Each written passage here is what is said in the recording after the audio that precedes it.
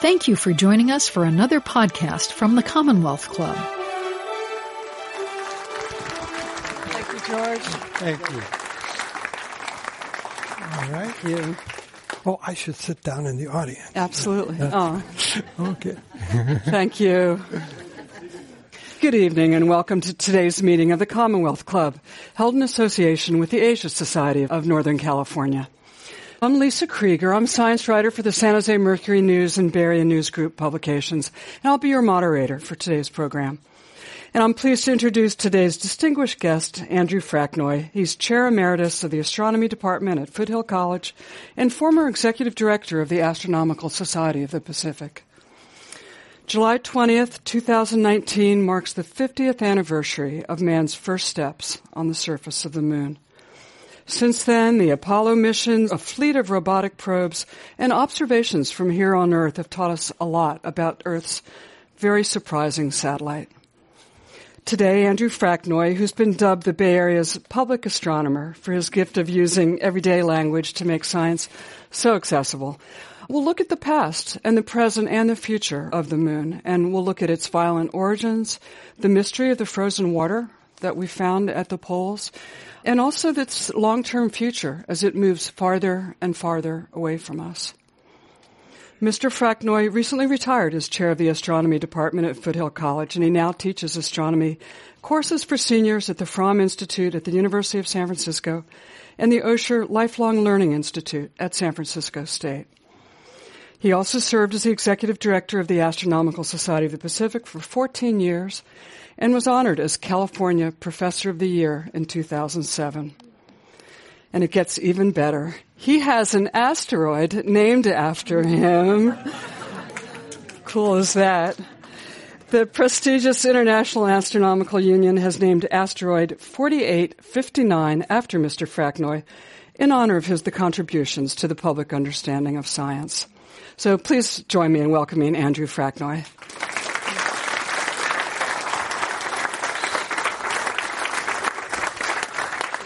Thank you very much, Lisa, and hello, everyone. First thing I need to say is that asteroid Fracknoy is an extremely boring asteroid in the main asteroid belt and no danger to the Earth. So we have to get that out of the way. All right. And we're going to have lots of beautiful images today, so make sure you can see one or another of the slides. And I want to talk, of course, about the moon. This is a color-exaggerated but very precise picture of the moon. The subtle differences in color are all about differences in composition. And look at the light and dark features. We'll come back to those as we talk. This is, of course, the 50th anniversary of our first step on the moon. It's hard for some of us to believe it's been 50 years. How can we all be 39 and it's 50 years? But here is the historic coming down the ladder. Actually, no. This is the second man coming down the ladder because there was no one to take color pictures of the first. We just had those fuzzy black and whites.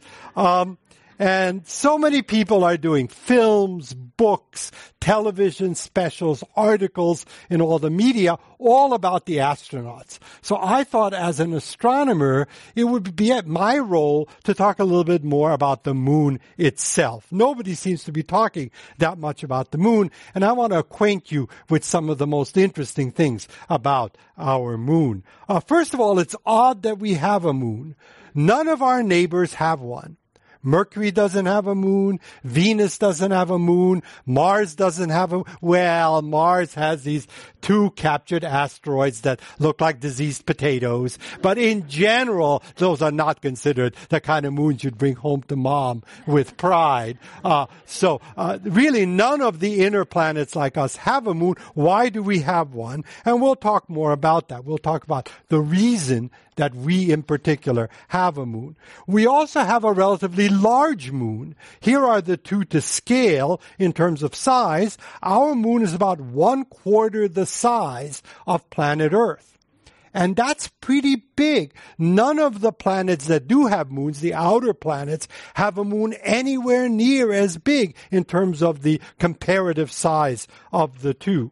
There's quite a bit of surface area on the moon. It's a little less than the size of Asia, so there's quite a bit of territory there. The gravity on the moon, as I think many of you know, is less than the Earth, about 1/6. So if you weigh 180 pounds on Earth, you'd weigh only 30 pounds on the moon. That's a lot better than Jenny Craig can do for you, right? So the astronauts, of course, felt this. They really felt unusually light, and they took to leaping around, and NASA had to tell them to cut it out because the nearest doctor was 240,000 miles away. Also, the moon has no air, no water, so it's important to remember to bring your spacesuit. There is day and night on the moon, but each lasts about 14 days. So there are 14 days of sharp sunlight and then 14 days of utter cold darkness. Of course, the Apollo missions went during the daytime. You would not send astronauts during the moon. And that, by the way, is why on the pictures we have of the astronauts, we don't have stars on the pictures because they're taken in daylight, and the kind of exposures you need in daylight don't show the faint stars. This is always a disappointment when there's that explanation for the conspiracy theories and not that it was filmed in a Hollywood studio.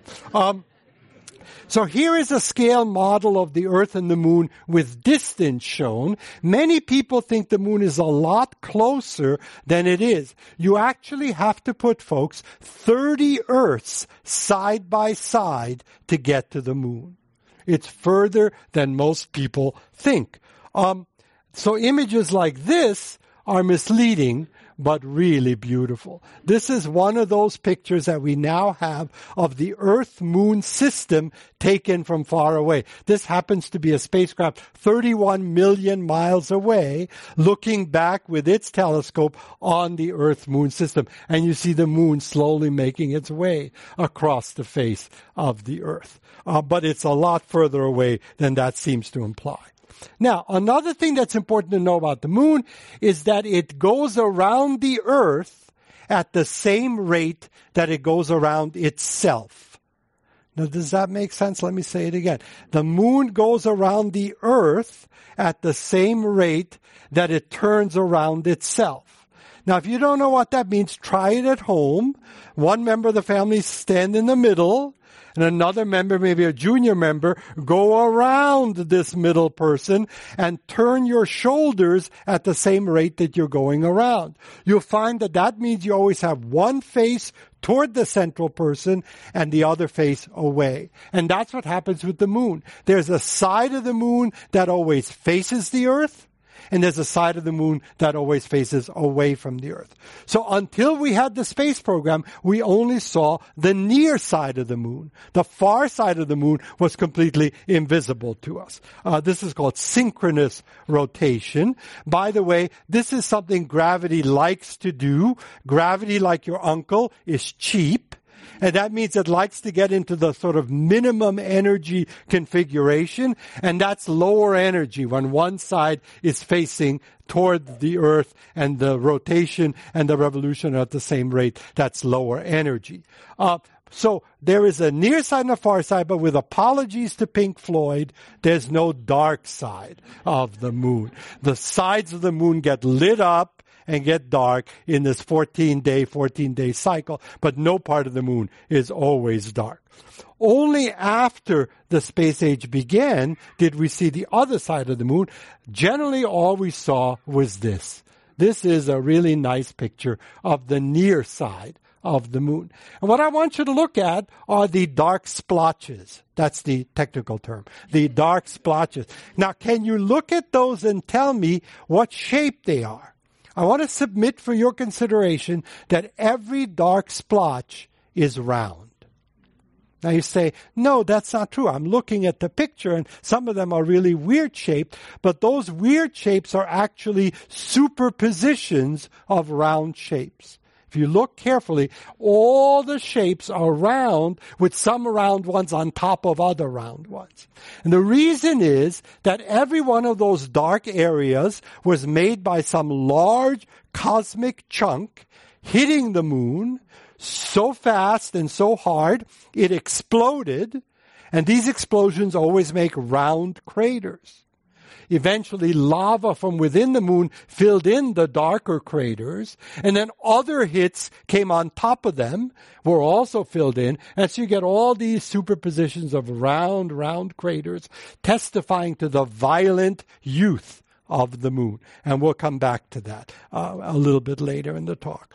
Now, there's more to the motion and the cheapness of the moon. It turns out that because the moon and the earth are connected via the tides, the moon pulls these regular tides on the earth where the water rubs against our planet. It turns out that the earth and the moon can actually exchange energy. And most of us didn't learn about this in school. So if this is a surprise to you, let me be the first to tell you. Because of this exchange of energy between the earth and the moon is moving further away from the earth. And to pay for that, the earth's spin is slowing down. What? Say that again? So the moon is actually getting energy and able to move further away. And somebody has to pay the bill, and the earth pays the bill, energetically speaking, by slowing down. So actually the day is getting longer, the earth is spinning slower, and the moon is moving away. Now, this probably leads you to ask the question that I always told my students was the number one scientific question to ask, which is, why should I believe a word of this? Right? What? The moon is moving away. I didn't know that. And the earth is slowing down. How can that be? So a little later we'll talk more about this, and I'll show you how the Apollo missions really proved that this was true. We already had evidence before, but they made it absolutely clear. But we'll talk more about this after we talk about the Apollo missions. So the moon is the only object in the sky which changes shape regularly. This, I think, everyone knows. We call this the phases of the moon, and there's a regular monthly cycle of the phases that it goes through. This is because as the moon goes around the earth, the sun shines on it at different angles, and sometimes the sun illuminates the entire face of the moon. That's the full moon, which we had yesterday, and sometimes the moon just is a little bit of a crescent, or it's completely invisible, which we call the new moon. And the full moon has been an object of great fascination for all cultures. Here's one of my favorite pictures of the moon. This is taken with a telescope lens, of course. This was taken by a local amateur astronomer, Rick Baldridge. What you see there is the Lick Observatory on Mount Hamilton, and then the giant moon. But this is sort of a nice introduction to what I want to mention briefly, which is the moon illusion. And I think you've all been subject to the moon illusion. When you see the full moon near the horizon, it looks really big, right? Gigantic. And you see that same full moon just a few hours later at the top of the sky, and it looks much smaller. Now, we've taken photographs, we've measured them, and the moon is exactly the same size. There's no difference. But what's going on is your eye interprets the moon differently when you have something to compare it to. On the horizon, you have buildings, trees, chubby neighbors, things you know that you can compare the moon to, right? And it looks very big when you have a sense of comparison. When it's all alone up in the sky, you don't know anything about its size, and it looks much smaller. So this is an interesting fact about the moon. I wanted to mention now and look at what does the Earth look like from the moon. We've talked about what the moon looks like from Earth. What does the Earth look like from the moon? And this is one of my favorite Apollo pictures. We're looking at an Apollo 17 picture. And remember, the astronauts had to land on the near side because they had to communicate with the Earth. And because they landed on the near side, they could see the Earth. if you had landed on the far side, you would not see the Earth. And this is going to translate into different real estate values in the future, right? It's going to cost more to buy a house on the near side of the moon where you have Earth views, right? And less on the far side where you can't ever see the Earth at all. So anyway, it turns out the phases of the Earth, as seen from the moon, are opposite the phases of the moon as seen from Earth because of the way the sun shines on it. And so you can see the corresponding phases. When we see little of the moon on Earth, moon observers would see a lot of the Earth on the moon. So these are, I'm sure, things that real estate agents will point out in the future. So what did we know about the moon before we visited, and what have we learned since then? I want to show you a fake picture of the moon because it's one of my favorite pictures. This was actually 2 pictures of the moon pasted together. And you see how the shadows are much better than the previous picture I showed you? This is a half moon and another half moon pasted together at the Lick Observatory. And the reason this is good is because then there are shadows. And you can see the shadows are opposite on the right and left side, but all the craters stand out more when you have this kind of shadowing. And so you can see that the moon is covered with craters, not just the big black and dark ones that we talked about, but craters everywhere. And we divide the moon into 2 kinds of terrain, the dark regions, which are called the Maria. Maria, not a character in West Side Story, but it means seas or oceans in Latin. They thought early on that these dark areas were smooth, and therefore they must be oceans on the moon. And many of these Maria are named after emotions. So we landed in the Sea of Tranquility with Apollo 1. And then the other areas, which are lighter and more cratered, are called the highlands because they're higher than the low craters, the low Maria. And generally we know that about 17% of the moon is Maria and 83% is highlands. Now, if you're looking at this picture, you should be shaking your hands. No way. I'm sorry. 17% is Maria? That's not right. Look at how much of this picture is taken up with the dark splotches. So this leads us to the next big discovery, which is the backside of the moon. The far side of the moon has far fewer Maria. And we're not entirely sure why. That's still a mystery. The crust is thicker. We think the Maria formed early on when some part of the moon was still molten.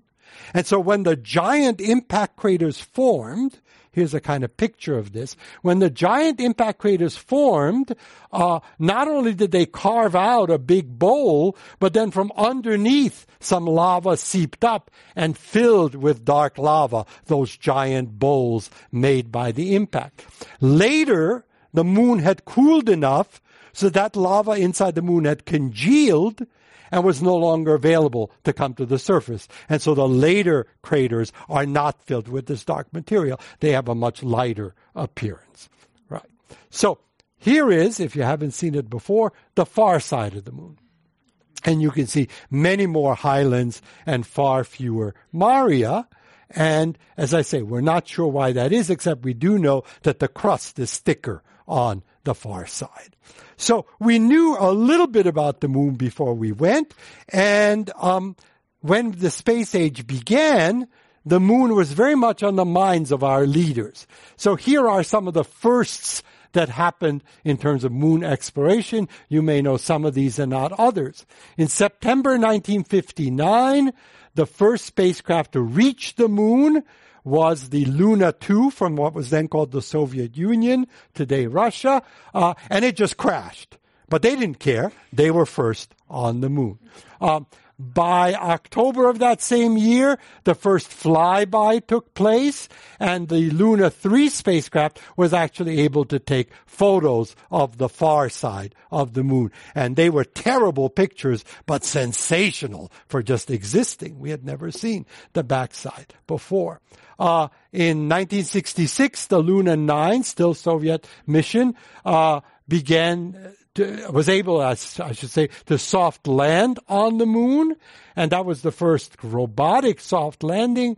And then 3 years later, Apollo 11 was the first human to take a step on the moon. But the firsts are not over yet. Although many spacecraft have orbited the moon and shown us the far side in exquisite detail, no soft landing has happened on the backside of the moon. So in January of this year, the Chinese soft landed the Chang'e 4 spacecraft, and they'd actually had a cute little rover called the Jade Rabbit. I'll show you that. And it was able to tool around on the backside of the moon.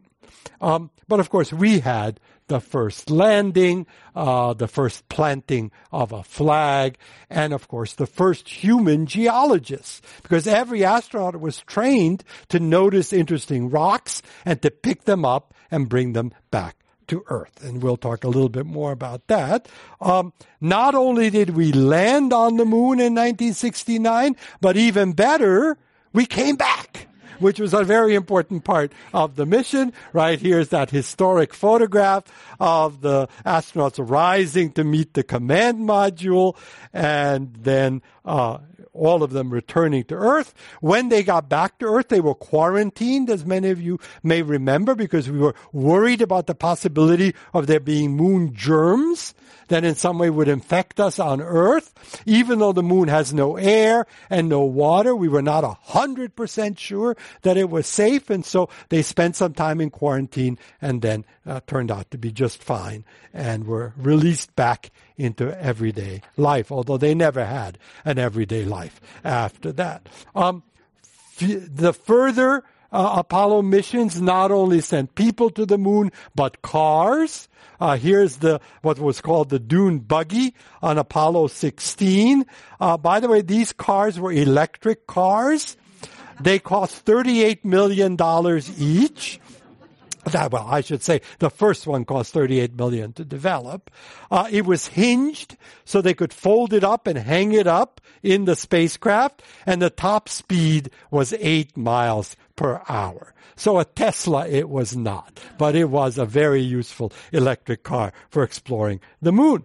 The other thing that the astronauts did, of course, was to take and set up scientific experiments. There was a primitive suite on Apollo 11 and then much more sophisticated suites of instruments and things that they would leave behind to measure conditions on the moon. Here's a picture of one of them all set up. So let's just make sure everybody knows the history here. How many people walked on the moon? My students were never sure when I was teaching. How many people walked on the moon? 12. 12 people walked on. Of those, how many were scientists? 1. Just 1. Harrison Schmitt at the very end. The very last person was a scientist because they wanted test pilots for the most part. And the astronauts all brought back rocks for a total of 842 pounds of rocks being brought back. And by the way, those have now been led, not all of them, but those that NASA has let out to scientists, some 15,000 different little pieces and samples have been let out to laboratories around the world. All right. So among the instruments that were left on the moon were seismometers measuring earthquakes. No, not earthquakes, but moonquakes. And there are moonquakes. Some we made ourselves, dropping some of our equipment on the moon. Some came when chunks of material hit the moon, as they continue to do. And some came naturally from inside the moon. So we actually know from the waves set up by moonquakes what the interior of the moon is like. But perhaps the most exciting experiment left behind by the astronauts were the laser reflectors. Now, do you remember this? Those of you who were not tuned in at the time or not even alive, let me tell you what happened. We brought to the moon and pointed at the Earth reflective mirrors, essentially, a big square mirror. And then an observatory at the University of Texas was equipped with a powerful laser that bounced the laser beam off the moon and caught it back on its way back to the telescope. So we reflected a laser beam from the moon many, many times. And this allowed us to measure the distance to the moon. Now, you know how this works, right? I'm going to do a little math, but it's car math. So even people with math anxiety are usually okay with car math. So you have a car which is driving at 60 miles an hour, and you cover 120 miles. How long did it take you? 2 hours. Or, if you know it took you 2 hours, how many miles will you cover at 60 miles an hour? 120 miles. So in the same way, we knew the speed of light. We knew when we sent the laser. We knew when the laser came back to within a fraction of a second. And that allowed us, ladies and gentlemen, to measure the distance to the moon to within inches. I'm not kidding. To within inches. And we've gotten better than that, fractions of an inch now. And so over and over again, we have measured the distance to the moon precisely. And what we have learned is that the moon is moving away at 1.5 inches per year. Now, that's not that big. That's roughly the rate at which your fingernails grow. Okay? 1.5 inches per year. So in a century, the moon moves away about 4 meters, 4 yards. But over the many centuries, that begins to build up. So this is the proof I was talking about before, that in fact, the moon is moving away from the earth. And as I said, the earth must slow down to pay the bills. And we've measured that too, because the earth is much bigger. That same amount of energy causes us a smaller change. And so the day is increasing by 2,000ths of a second per century. So there's no need to adjust your watch to this issue, right? But 2,000ths of a second per century, that's a lot over the billions of years of Earth and Moon history. So we believe when the moon formed, it was much closer to the Earth, and that the Earth was spinning much faster. How do we know this? It turns out there are records in the rocks that record the cycle of day and night, particularly the cycle of the high tide and the low tide. And those rocks confirm what the Apollo experiments have told us, that the Earth is slowing down and the moon is moving away. Well, what does that mean in practice? Well, what that means is that we're going to not be able to have these spectaculars. Do you remember this from 2017? In the United States, we enjoyed a total eclipse of the sun. That was the last time I was here at the Commonwealth Club talking about that. And a total eclipse of the sun means the moon, as we see it in the sky, just happens to be the same size as the sun. This is a total coincidence. But because there is the same size in the sky, the moon can cover the sun, and you can just see the faint edge of the eruptions on the surface of the sun showing behind the moon, particularly where there are craters or there are valleys on the moon. This works because the two are the same size. If the moon is moving away, what's going to happen? As the moon moves away, it will look smaller, and it will no longer be able to cover the sun. So I want to congratulate all of you in the audience on your good taste in being born now, when total eclipses are visible. And why are there not eclipses, by the way, every month? You would think as the moon goes around the earth, it should get in front of the sun every month. But here's a quick way of understanding that. The moon's orbit is tilted relative to the motion of the earth around the sun. And because the two are tilted, the moon is typically either above the sun or below the sun in the sky on this tilted orbit. And so most months we don't see an eclipse. But every 6 months or so, where the two circles are in alignment, it's possible to have an eclipse season, either a solar eclipse of the sun, or a lunar eclipse, an eclipse of the moon by the Earth's shadow. It's possible every 6 months to have an eclipse. But the eclipses, particularly the sun eclipses, only happen over a very small part of the Earth. So usually it can take 100 or more years before you get another total eclipse of the sun. But I have good news for everybody. We had a total eclipse in the United States in 2017, and we're going to have another one in 2024. That's a very short time distance between the two eclipses. We're very lucky. And here is the path of it. Put April 8th, 2024 on your social schedule now, kids. Those of us who are older, we have to take our vitamins to make sure we're alive then. But the younger people can make plans, and it's going to go from Mexico through the United States at a different angle than the 2017 one, and then up into eastern Canada. So this is something you can be planning for now, the 2024 eclipse. And of course, the moon won't move far enough away in those few years to make any difference. We still have millions of years to enjoy eclipses of the sun. But anyway, that's certainly one consequence. Now, I want to switch to a question that I think many people have, and we've been able to answer because of Apollo, and that's this question: where did the moon come from? Or to put it another way, how come all our neighbor planets don't have a moon and we have a big moon? And before we went to the moon, we had two theories about why this was. They were very simple. Theory number one: the moon came out of the Earth. Somehow something launched the moon out of the Earth, and it somehow then went into orbit around the Earth because we have gravity on Earth, and so the moon is a product of our planet. If that's true, then the moon in its chemical makeup and what it's made of should resemble the Earth. The other theory was, if the moon was not from the Earth, it came from far away. It was part of some other section of our solar system. It ventured too close to the Earth, was captured, and went into orbit around the Earth. In that case, the moon should be made up of different materials than the Earth. And we used to tell this to students as a perfect example of how science works. You have these two competing theories. Now we're going to go to the moon. We're going to get rocks back. We'll analyze what they're made of, and we'll be able to choose between these two simple theories.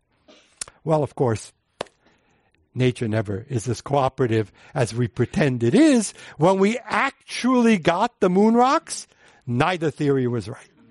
The moon rocks were similar to the Earth, but not outrageously similar. And the moon rocks were different from the Earth, but not outrageously different. There was just enough difference that neither theory worked. And you could see astronomers specializing in the moon tearing their hair out in 1970 when these ideas became clear. So what did we learn from analyzing the rocks? And I'm not going to go into a lot of technical detail, but let me tell you three things that we learned that turned out to be the key to solving the puzzle of the moon. First of all, the moon is very dry. It has so little water, so little of materials that evaporate easily, that we think it's unusually different from the Earth. The Earth of course, has a lot more water, and the Earth also has a lot of lighter materials which have gone into our atmosphere. And those materials are missing for the most part from the moon. The other thing is that the moon has much less iron than the Earth does. Iron is a heavy material. On Earth, it sank down into the core of the Earth and makes up the center of our planet. And then finally, we found some light rocks on the moon that looked like, forgive the technical term, geological scum.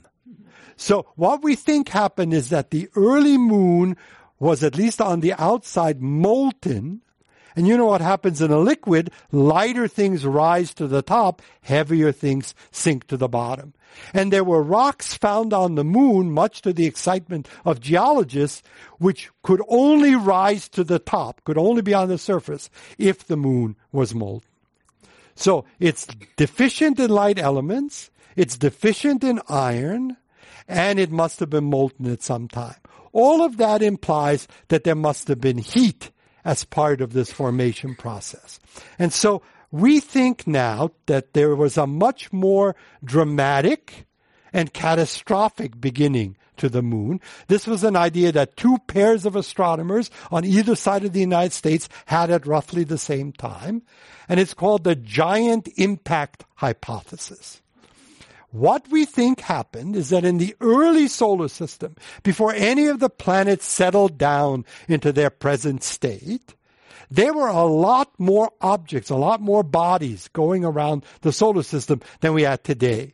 What we think happened is that smaller pieces gathered together into bigger pieces, and there was a time when there were a bunch of mini planets, small, maybe Mars-sized or smaller planets going around the solar system, and not all of them were on stable orbits, so they would hit each other. And we think early on in the history of the solar system, the early Earth, while it was still quite hot, was hit by one of these Mars-sized mini-planets. Some people think it might have just been a glancing blow rather than a direct blow, but there's discussion about that. But when the two objects hit, it completely destroyed the mini-planet and took off quite a bit of the outside of the Earth. We think whatever iron there might have been in the mini-planet was so heavy in this hot, molten situation, it sank to the bottom of the middle of the Earth. So it became part of the core of the Earth. Light materials like water were evaporated from the debris of this collision. And then the debris itself went into orbit around the Earth. All that was left were the chunks, the violent chunks of this collision, and they went into orbit in a kind of cloud around the Earth, and that eventually coalesced into the moon. You are listening to the Commonwealth Club of California. Hear thousands of our podcasts on iTunes, Google Play, and Stitcher. Learn about our travel programs to exciting domestic and international destinations. And when you're in the Bay Area, please join us live for any of our 500 programs each year. You can find us online at commonwealthclub.org. Now back to our program. And because everything was so hot, all the light elements were lost. Because the whole process was so violent, when the moon formed, it was molten. And so the geological scum could rise to the top. And so this explains everything we've learned about the moon from Apollo and other missions. Was there really such a giant collision? We can't prove that. At the time, the Earth became molten enough, so there's no crater left from that. It all reformed into a sphere. But this is what we now think about the moon. And the moon cooled, then it got hit by chunk after chunk, making the maria and later the smaller craters. It still gets hit all the time, so its surface is actually pulverized. There have been so many hits that there's a fine dust made up of tiny fragments of all the impacts over billions of years. And it was that fine dust into which the astronauts now stepped and made those lasting footprints on the surface of the moon. Well, let me finish by just saying a word or two about more recent exploration. As you've heard, the Chinese have landed on the moon. This is the lander and the Jade Rabbit rover photographed by each other. And since January, they've been operating on the moon. You've probably read that the Indian mission to the moon, the mission from India, was just postponed. The Israeli mission to the moon failed. There are many countries that have been doing and plan to do moon missions. Pictures of the moon have been returned with incredible precision by European, Japanese, Indian, and U.S. orbiters and landers like this one from China. And what these orbiters have found is the hint that there is water on the moon, which I just explained to you can't happen, right? So what's going on? Here is a diagram showing the poles of the moon, and the blue areas show you where from orbit hints, including vapors coming up, have given us a hint that there might be water on the moon. Now, we've just discussed that water can't be original, right? It can't be left over from the hot formation of the moon, so it must be water that was sent to the moon by special delivery, right? It had to come to the moon later, and what we think happened is that some of the chunks that hit the moon are made of water ice. They're called comets in everyday language, and these comets hit the moon. When they hit any part of the moon, they just evaporate from the impact, and that's it.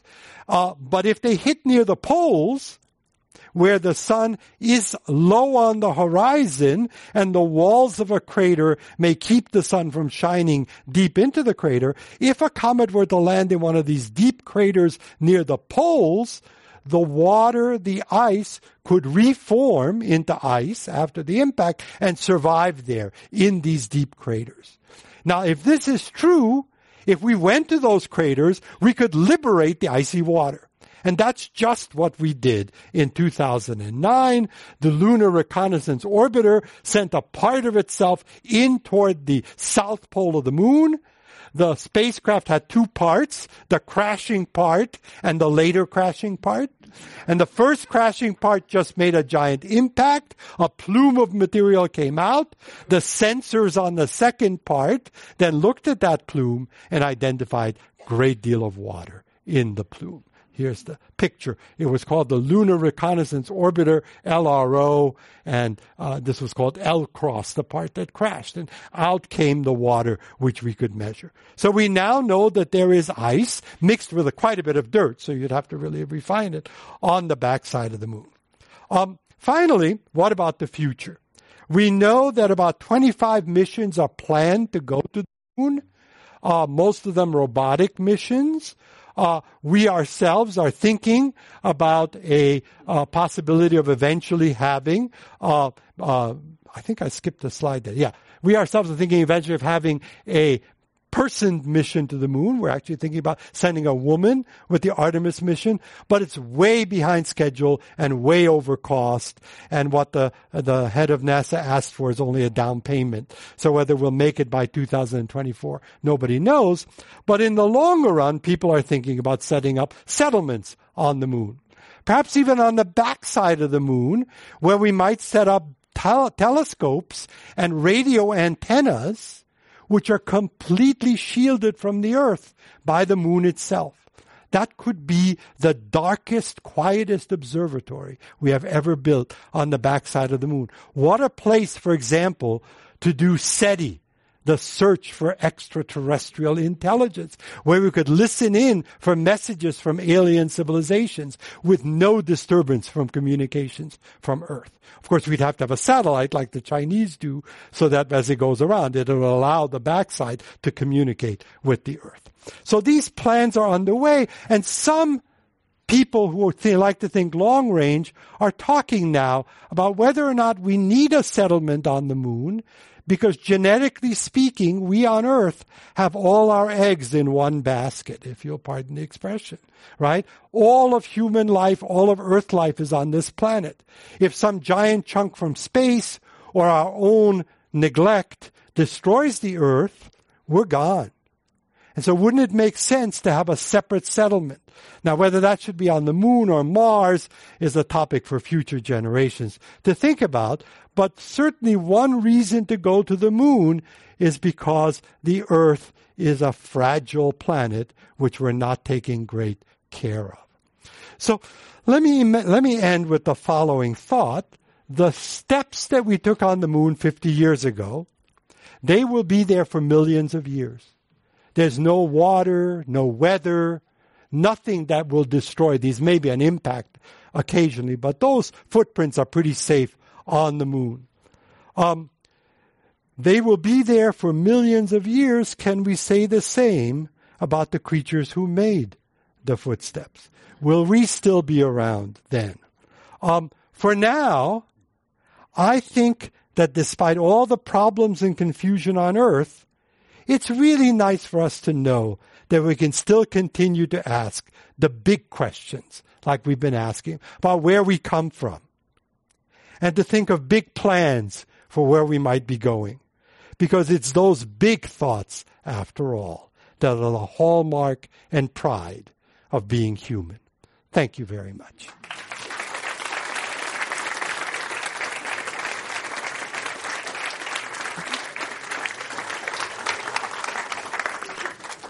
That was fascinating and wonderful. Thank you so much.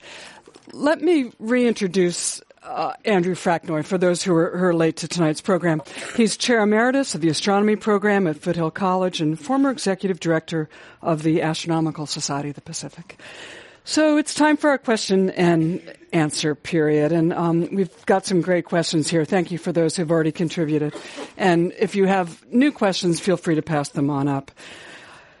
What a great jumping off point that you wrapped up with the 25 missions that are planned. And that actually was the core of several of the questions. What would we hope to accomplish with these missions? What sort of work do you see being done there? So we have to separate the missions into those that are political and those that are scientific, right? Our aim to take people back to the moon is as much political as it is scientific. And again, I as a scientist and someone who, like gravity, is kind of cheap, I prefer robotic missions to human missions. On the other hand, as a science fiction fan, I love the idea of human steps on other worlds. And so the question is the next human mission to the moon just a step toward going to Mars, which I'm really in favor of, that eventually, maybe not in my lifetime, but eventually humans should be on other planets as well. So there are those missions, and then there are those missions which are purely scientific. For example, getting to know more about the backside of the moon, understanding more about its geology. Why is it that there are fewer Maria on the backside? How did the backside get to be less thick in its crust than the front side? There's also a lot we don't know about the origin of the moon. I told you this lovely story about the giant impact, but we really don't know if that was true. And even if it was, how exactly did that impact transform into this system of the Earth and the moon, which are able to exchange energy? And the details of that, there's a great deal to be worked out, and there's a great deal that we're still arguing about at meetings. Are there things we could learn about Earth from Moon, do you suppose? Well, I think the main thing we learn about the Earth has to do with big history, if I can use that term. So here on Earth, much of the evidence of the long-term history of the Earth is erased. It's erased by the fact that we have plate tectonics, that the different parts of the Earth are moving. There are earthquakes, mountains are built up, and there are other forces. Water washes over the surface of the Earth, weather happens, teenage children, all kinds of destructive forces happen to the surface of the Earth. And so we are no longer able to read the historical record beyond a certain point. What happened here? Whereas the moon settled down very early to be a boring place, and whatever hit the moon, whatever happened to the moon, is preserved over billions of years. By studying the cratering on the moon, all those holes on the moon, they happened to the Earth too. They just got erased since then. And by studying, therefore, the history of the moon, we can learn more about not just the history of the Earth, but the history of the whole solar system. How violent was the beginning? When did things settle down? How big were impactors over the billions of years? We have a related question here, and it's a good one, and that is there anything to be gained by exploiting the moon? Are there minerals or things of potential economic value? And if so, how do we get them back? Describe the logistics of... Great question. Yeah. So, getting things back from the moon is expensive, right? Even if you got gold in the moon rocks, which there isn't, if you got a lot of gold back, still you'd have to launch it from the moon, get it up into orbit, then launch it back to the Earth, have it safely land in the ocean or somewhere on Earth, and then you could exploit it. So there are very few things worth that. Much more likely, whatever's on the moon can be exploited for whoever's on the moon. So if we actually do set up people, even if only temporarily, they will need water. They will need oxygen. And there are big blocks of ice on the moon, so that which can be used to get water and oxygen. There'd have to be a lot of processes to make sure it's clean water, but we could do that. So much more likely we will begin by exploiting the moon for moon residents rather than Earth residents. And are there construction materials there? Or how do we go about building human habitation? Right, so I'm not an engineer, so I'm not going to be very good at answering the details of this, but I will just say that yes, it's certainly possible with the right machinery and with the right chemistry that we can use some of the materials of the crust of the moon to make things. The big problem on the moon, which I should have said more about perhaps, is the dust. The fragments of these billions of years of impact are like fine powder. We actually worried before the astronauts landed on the moon, and in fact before that, before the robots landed on the moon, is there so much fine powder on the moon that stuff would sink in? And, you'd have Neil Armstrong take that first step and just be like quicksand. He'd be right. That would be very embarrassing on television, right? So they wanted to make sure that the dust was not so deep. And it's not so deep, but it's plenty deep enough to get into everything.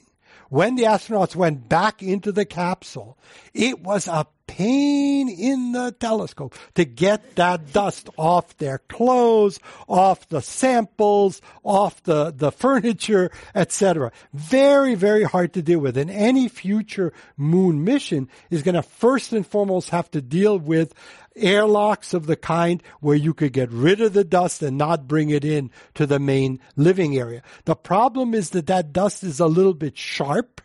It's not fine. It's not been weathered by water, so it has sharp angles and protrusions, and it's not good to breathe in. It gets into your breathing passages, and then they actually complained of essentially the equivalent of asthma from the dust. So we'd have to be very careful about dealing with the dust on the moon. Thank you. So that poses a real challenge for manned exploration. Talk about the pros and cons, if you could, about robotic versus manned. I mean, clearly that's one of the issues. But so we've talked a little about this. Yeah. It's so much cheaper to do this, right? I mean, it costs dozens of billions of dollars in those dollars, hundreds of billions in modern dollars, to put on the Apollo program. The Lunar Reconnaissance Orbiter cost $500 million, including everything. So that's still a lot of money compared to your home budget, but in terms of the U.S. budget, that was a minuscule part. Do we really want to make the kind of investment, and it will take a serious investment beyond that which the current administration is telling you? It's going to take a big investment to get people safely to the moon, to have their sort of three-part journey that they have in mind for the Artemis project to work. And so the biggest difference is the cost. Mm-hmm. It's the safety. If a robot probe fails, it's terrible, but it's not the kind of thing that will make news for weeks. It's just a robot that's failed. So it's much more safe politically and in terms of economies to send another robot if one fails. And then in terms of what the robots can do, the robots are getting smarter and smarter. We have robots on Mars that have a laser that vaporizes the rock, smells it, if I can use that term, and tells you what it's made of. That's a smart robot, right? If you can actually smell the chemical makeup of the rocks, that's great stuff, right? And we could do that. We could do that on the moon. We have we have the machinery to do that. So in order to analyze the rocks, even to drill into the surface of the moon, we don't necessarily need people. Where people excel and where we didn't do enough is having trained geologists select the rocks we're going to bring back. That training, which the astronauts were given some training, they actually studied with geologists, they studied with astronomers at the University of Arizona so they could steer by the stars, by the way. So we astronomers like to brag about our role in the mission. But what we could train the astronauts to do was nothing compared to what a trained geologist could do. And only one geologist went to the moon, and only in the last human mission. So we'd love to send, if we're sending people, we hope we'll send trained geologists next time. So what might we hope to learn from the rocks then that we have not learned? So we should get the biggest question we're unsure about, and this gets a little technical, so I'm not going to say a lot about it. We don't know whether we got an unbiased sample of the moon in the way we got the moon rocks, right? Because we were always landing in safe areas. If you've seen the movie about Apollo 11, how Neil Armstrong steered until he saw a place that was really boring, and that's where he wanted to land. All the mission controllers wanted boring. All the scientists were hoping for weird, right? So they landed in the Maria for the most part. They landed in safe places. Now, we know that these giant impacts throw rocks here and there. So when they picked up rocks, we know that they've picked up rocks that were actually thrown into the craters from other crater-making explosions. So we didn't just get the local rocks. We got some from further away. But we're so unsure still of how complete our sample is from these 800 or so pounds of rocks that we picked up. We'd like to land in other places and get a much larger variety of the material, not just rocks, but soil and other material that makes up the moon. And then we'd like to dig. Just like on Mars we're hoping to dig, we'd like to dig into the moon. The moon, we don't think that there's any incredible surprises. On Mars, it's possible that we could find fossilized life if we dig deep enough into Mars. Mars actually was like the Earth early in its history. It resembled our planet. It had lakes and rivers, and life may well have started on Mars billions of years ago. Mars, because it was smaller, lost its air, so then life was no longer possible in the very thin air and no liquid anymore environment of the current Mars. That didn't happen on the moon. Still, digging into the moon might tell us more about the history of the moon, and that would be really good. Interesting. You had mentioned challenges in hitting that 2024 deadline to get back to the moon. Is that a funding issue or a technology, engineering issue? Yes. What's the rate limiting factor there? It's okay. both. Everything's a funding issue, of course. If you throw enough money at things, they work better. But what we now, again, I'm not an engineer, but what we understand about the Artemis program is that kind of nothing is ready. What they envision is that there will be a giant rocket bigger than the Saturn V rockets, which is now being designed and built by Boeing, and it will be the launch system. And it will launch, before it launches people, it will launch pieces of a moon station, an orbiting moon station around the moon, which will hook up robotically. And then when the astronauts get there, they'll have a kind of home, a mini version of the International Space Station orbiting the moon. And then there'll be part of that a moon lander. So we will come from Earth with this giant rocket. The piece that's left over will dock with this station, and then the station will send its lander to the moon. None of that is ready. They also want a much better spacesuit, which isn't ready. And there are all kinds of cost overruns and technical problems with the various pieces of this, all of which are solvable, we think, but whether they'll be solvable on the accelerated schedule with the budget that the current administration has asked for, that's an astronomical question, a big question. Yeah. Is our moon funding cutting into our Mars funding? Are they separate budgets, or could success on the moon accelerate what we're doing with Mars? Again, these are political questions, and okay. I don't know. Okay. Nobody knows. Huh. What we've heard is that the administrator of NASA has asked for a supplemental budget appropriation to go for specifically speeding up the moon human landing program. There's no guarantee that the Congress, in its infinite wisdom, will fund that extra money for NASA. There's always a concern at NASA that the human program cuts into the scientific exploration. I don't want to get political, but science is not always the favorite part of this administration's view of the world. There are parts of NASA's NASA's budget that have been severely cut, including all projects that look back down at the Earth and might reveal global warming or other politically inconvenient issues.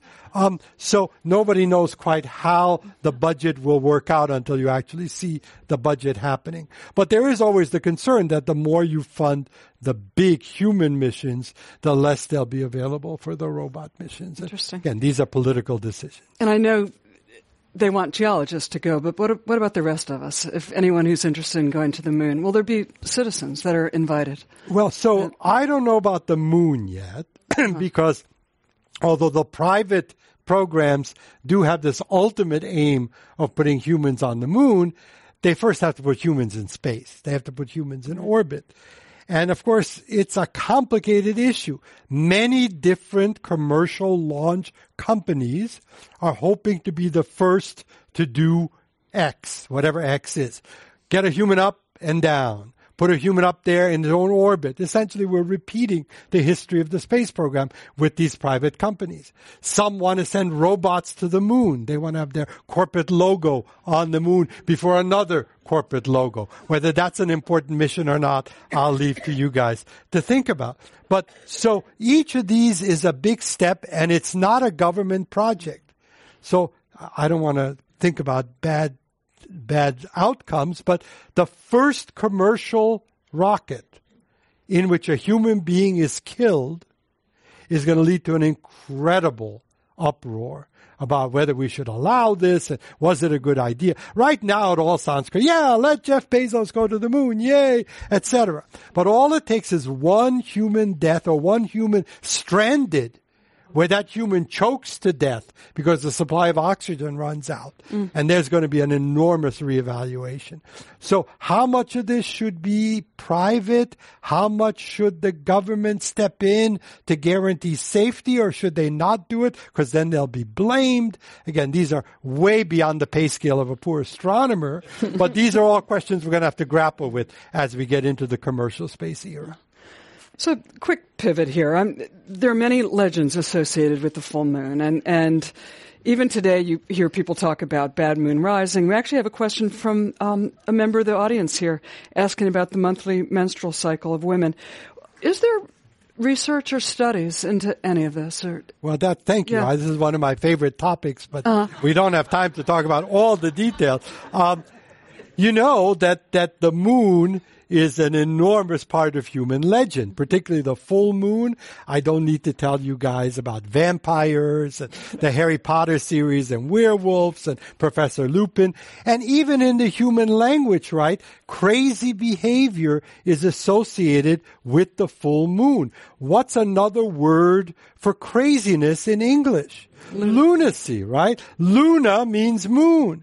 There's a strong kind of human memory association of the full moon with bad things. And even in today's culture, you read about this. Sort of pseudoscience literature says that there are more births during a full moon than any other phase of the moon. People, midwives and others swear to this. Judges and others tell you that there's more referrals for crazy behavior, there's more serious crime during a full moon than during any other phase of the moon. And people actually think about this. Books have been written about this, the lunar effect, the lunacy, this, etc. So this was all legend, but now, today, with computers, we can actually do experiments about this, right? This is something we can test. We have a record of when all babies in the United States were born. Why do we have to have the exact date and time of every birth? For the birth certificate. Thank you very much. So we have that, and counties record the birth information. They're computerized, so we can go to any county, take the birth information, superimpose on that the phases of the moon, and ask, were there more births in this county during a full moon than other phases? And the answer is absolutely not. We have emergency room admissions because all the health plans require you to put the date and time when people were admitted to emergency rooms. Are there more crazy behaviors, more admissions for gunshot wounds during the full moon than any other phase of the moon? The records say absolutely not. So why is there this folk legend associating the full moon? We think it's because the full moon is really noticeable. You don't think that much about the moon when it's a slender crescent or it's visible during the daytime. You go about your business. But when the moon is full, it knocks your socks off, right? You notice it. You talk to your friends about it. And if something happens during that full moon, a baby's born, a crime is committed, you're much more likely to note that and associate it with the moon. It's really a psychology issue, not an astronomy issue. As far as we know, the moon causes no bad effects on human behavior. So I'm sorry for the Harry Potter fans, but I don't think Professor Lupin is real. Very briefly, a question about why the moon and the Earth as well is more or less spherical. Great. Why are the planets in general spherical, whereas the smaller bodies are not? And it goes right back to what I said before about gravity being cheap. The cheapest shape for gravity is round. Think about it. Gravity is measured from the center of an object to the outside of an object, to the surface. If you have an equal and well-distributed world, everything should be equally distant from the center of gravity. What's that shape where every point on the surface is exactly the same distance from the center? A sphere. So when things melt, like planets do at the beginning, or when things are not solid to begin with, like stars, which are all gas, they will form naturally into the cheapest shape, which is round. When things break apart later from a solid state, or when they form in very small quantities so they can't melt, then they're like the asteroids. They look like diseased potatoes. They have weird shapes. But all big things, which were either liquid or solid, turn into round things because of the cheapness of gravity. Okay. So we've got just a few minutes left, and reaching the part of our program where there's time for just one last question. I think a lot of us are saddened by the prospect of the moon moving further and further away from us. And then of course there's a question, what's that mean for us? What's it mean for our tides? What's it mean for the moon? Where is this all headed? Well, first of all, I'm sorry to introduce this negative thing into your life. Yeah. I want to emphasize again that this is a very long-range process. It will take literally millions and billions of years for the effect to become noticeable or significant. And even in terms of how large the tides are, we're pretty well guaranteed good surf for some time to come for the surfers here in California. In the long run, though, the question that we wish we could answer is what will happen first? The moon and the earth reaching a stable state, which some people predict might mean that the day and the month are the same length. So the earth slows down enough so that the earth turns at the same rate that the moon goes around us, which means that there's one side of the earth that will see the moon, and another side that won't, again, changing property values completely. This, by the way, happens to Pluto. Pluto has a giant moon called Charon, and Pluto and Charon have reached this kind of equilibrium, where one side of Charon sees Pluto, and one side of Pluto sees Charon, but not the other sides. So whether that will come first, or the death of our sun, where the sun will expand and vaporize the inner planets, after which we won't worry about the Earth and its relationship with the moon. Thank you so much. Our thanks to Andrew Fracknoy. Just a lovely, lovely talk. Chair Emeritus of the Astronomy Department at Foothill College, former Executive Director of the Astronomical Society of the Pacific. Also, thank you to our audiences here and for the great questions and on radio, television, and the Internet. My name is Lisa Krieger, science writer for the Mercury News, and now this program of the Commonwealth Club, the place where you're in the know, is adjourned. Thank you. Thank you very much.